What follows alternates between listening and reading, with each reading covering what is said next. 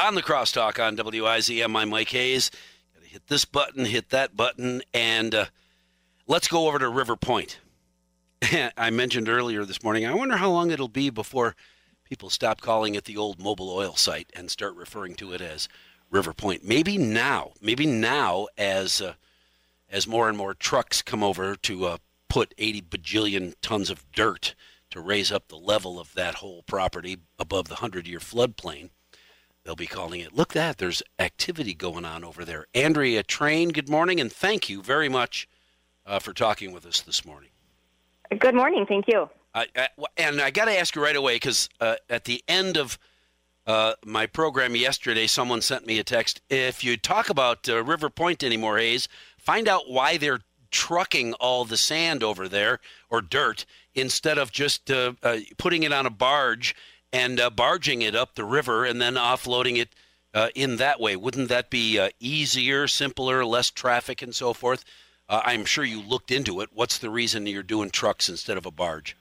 Yeah, I don't know the exact reason, but absolutely the contractor who's doing the fill did look into that option, and it wasn't a good option. I don't know the exact reason why. Well, it may be the depth of the river between Brownsville and where you need to offload all of that sand. I don't know either. I got to believe that a contractor who's trying to do this as efficiently as possible looks into all the different ways you can deliver product to a site inexpensively and efficiently, and sadly, 1 million trucks is going to be the best way to go, right? Yeah, absolutely. Yes, they definitely did look into that. I was curious why this part of the project wasn't done. We've talked about this as the stories mentioned. Pat Zielke started the conversation, and it's gone through a wide variety of testing and cleanup. And after the super site was cleaned up and Mobil Oil dug all the nasty soil out of that property, why wasn't it then by the city moved into prep for development phase? The city does that all the time on other properties. Why was River Point left to sit for a while? Sure. So there have been so many moving parts to this project for the last 20 years. And the idea of putting in fill was something we knew needed to happen. But with this being a former brownfield site, we had to go through a lot of cleanup and working with the DNR to get the closure letters and let the dirt settle then and after the cleanup, and so many different things that got us to the point of being ready for development. And when we were looking at the financing for the fill, because it's not free and it's not cheap, we wanted to make sure that we would have a method to be able to pay back our borrowing to pay for the fill. So that's when we needed to wait until the point we knew some developers were on hand, and we were very confident that this was going to go forward. And do you have all of those? Are those moving parts? Are they connected?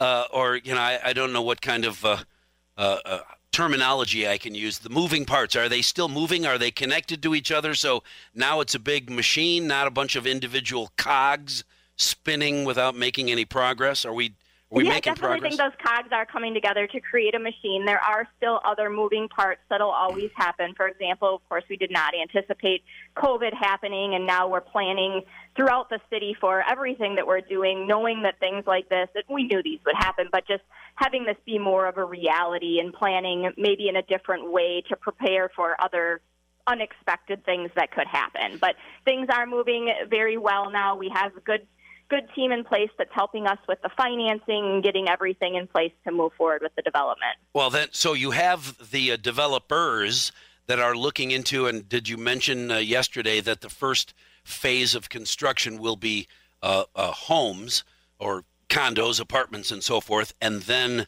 you'll look further into retail and so forth, offices and so forth after that, right?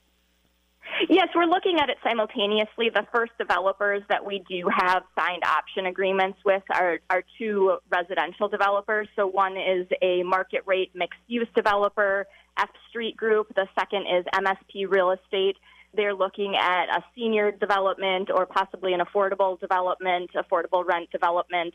And then we have a couple of other option agreements that the Redevelopment Authority will be reviewing later this month.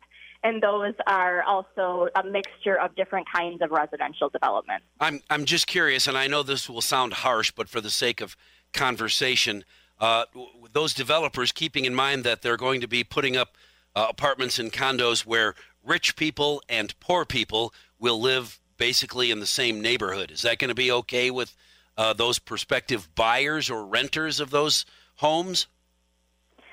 I sure hope so. I would be very disappointed to have an understanding that people are being deterred from living somewhere because someone next to them is making a different kind of income from them. I think that this is a great opportunity. The whole idea of this development is to create housing opportunities for everyone in our community, completely regardless of the income that they're making. But we understand that we need to create housing that people in our community can afford. Right, and the developer understands that as well.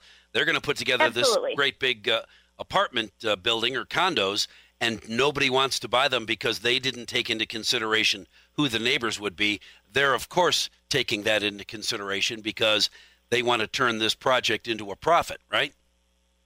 Yes, and I think the people in our community are more understanding and more compassionate that would not deter them from renting or purchasing a property in this development as well. I certainly hope so. How long will it take? I know that now the next phase of this project is bringing 1 million truckloads of dirt over there. How long do you anticipate that taking? 1 million is an exaggeration, Mike. Yes, so we will finish the fill at the end of September is the contract to finish all of that, the 200,000 cubic yards.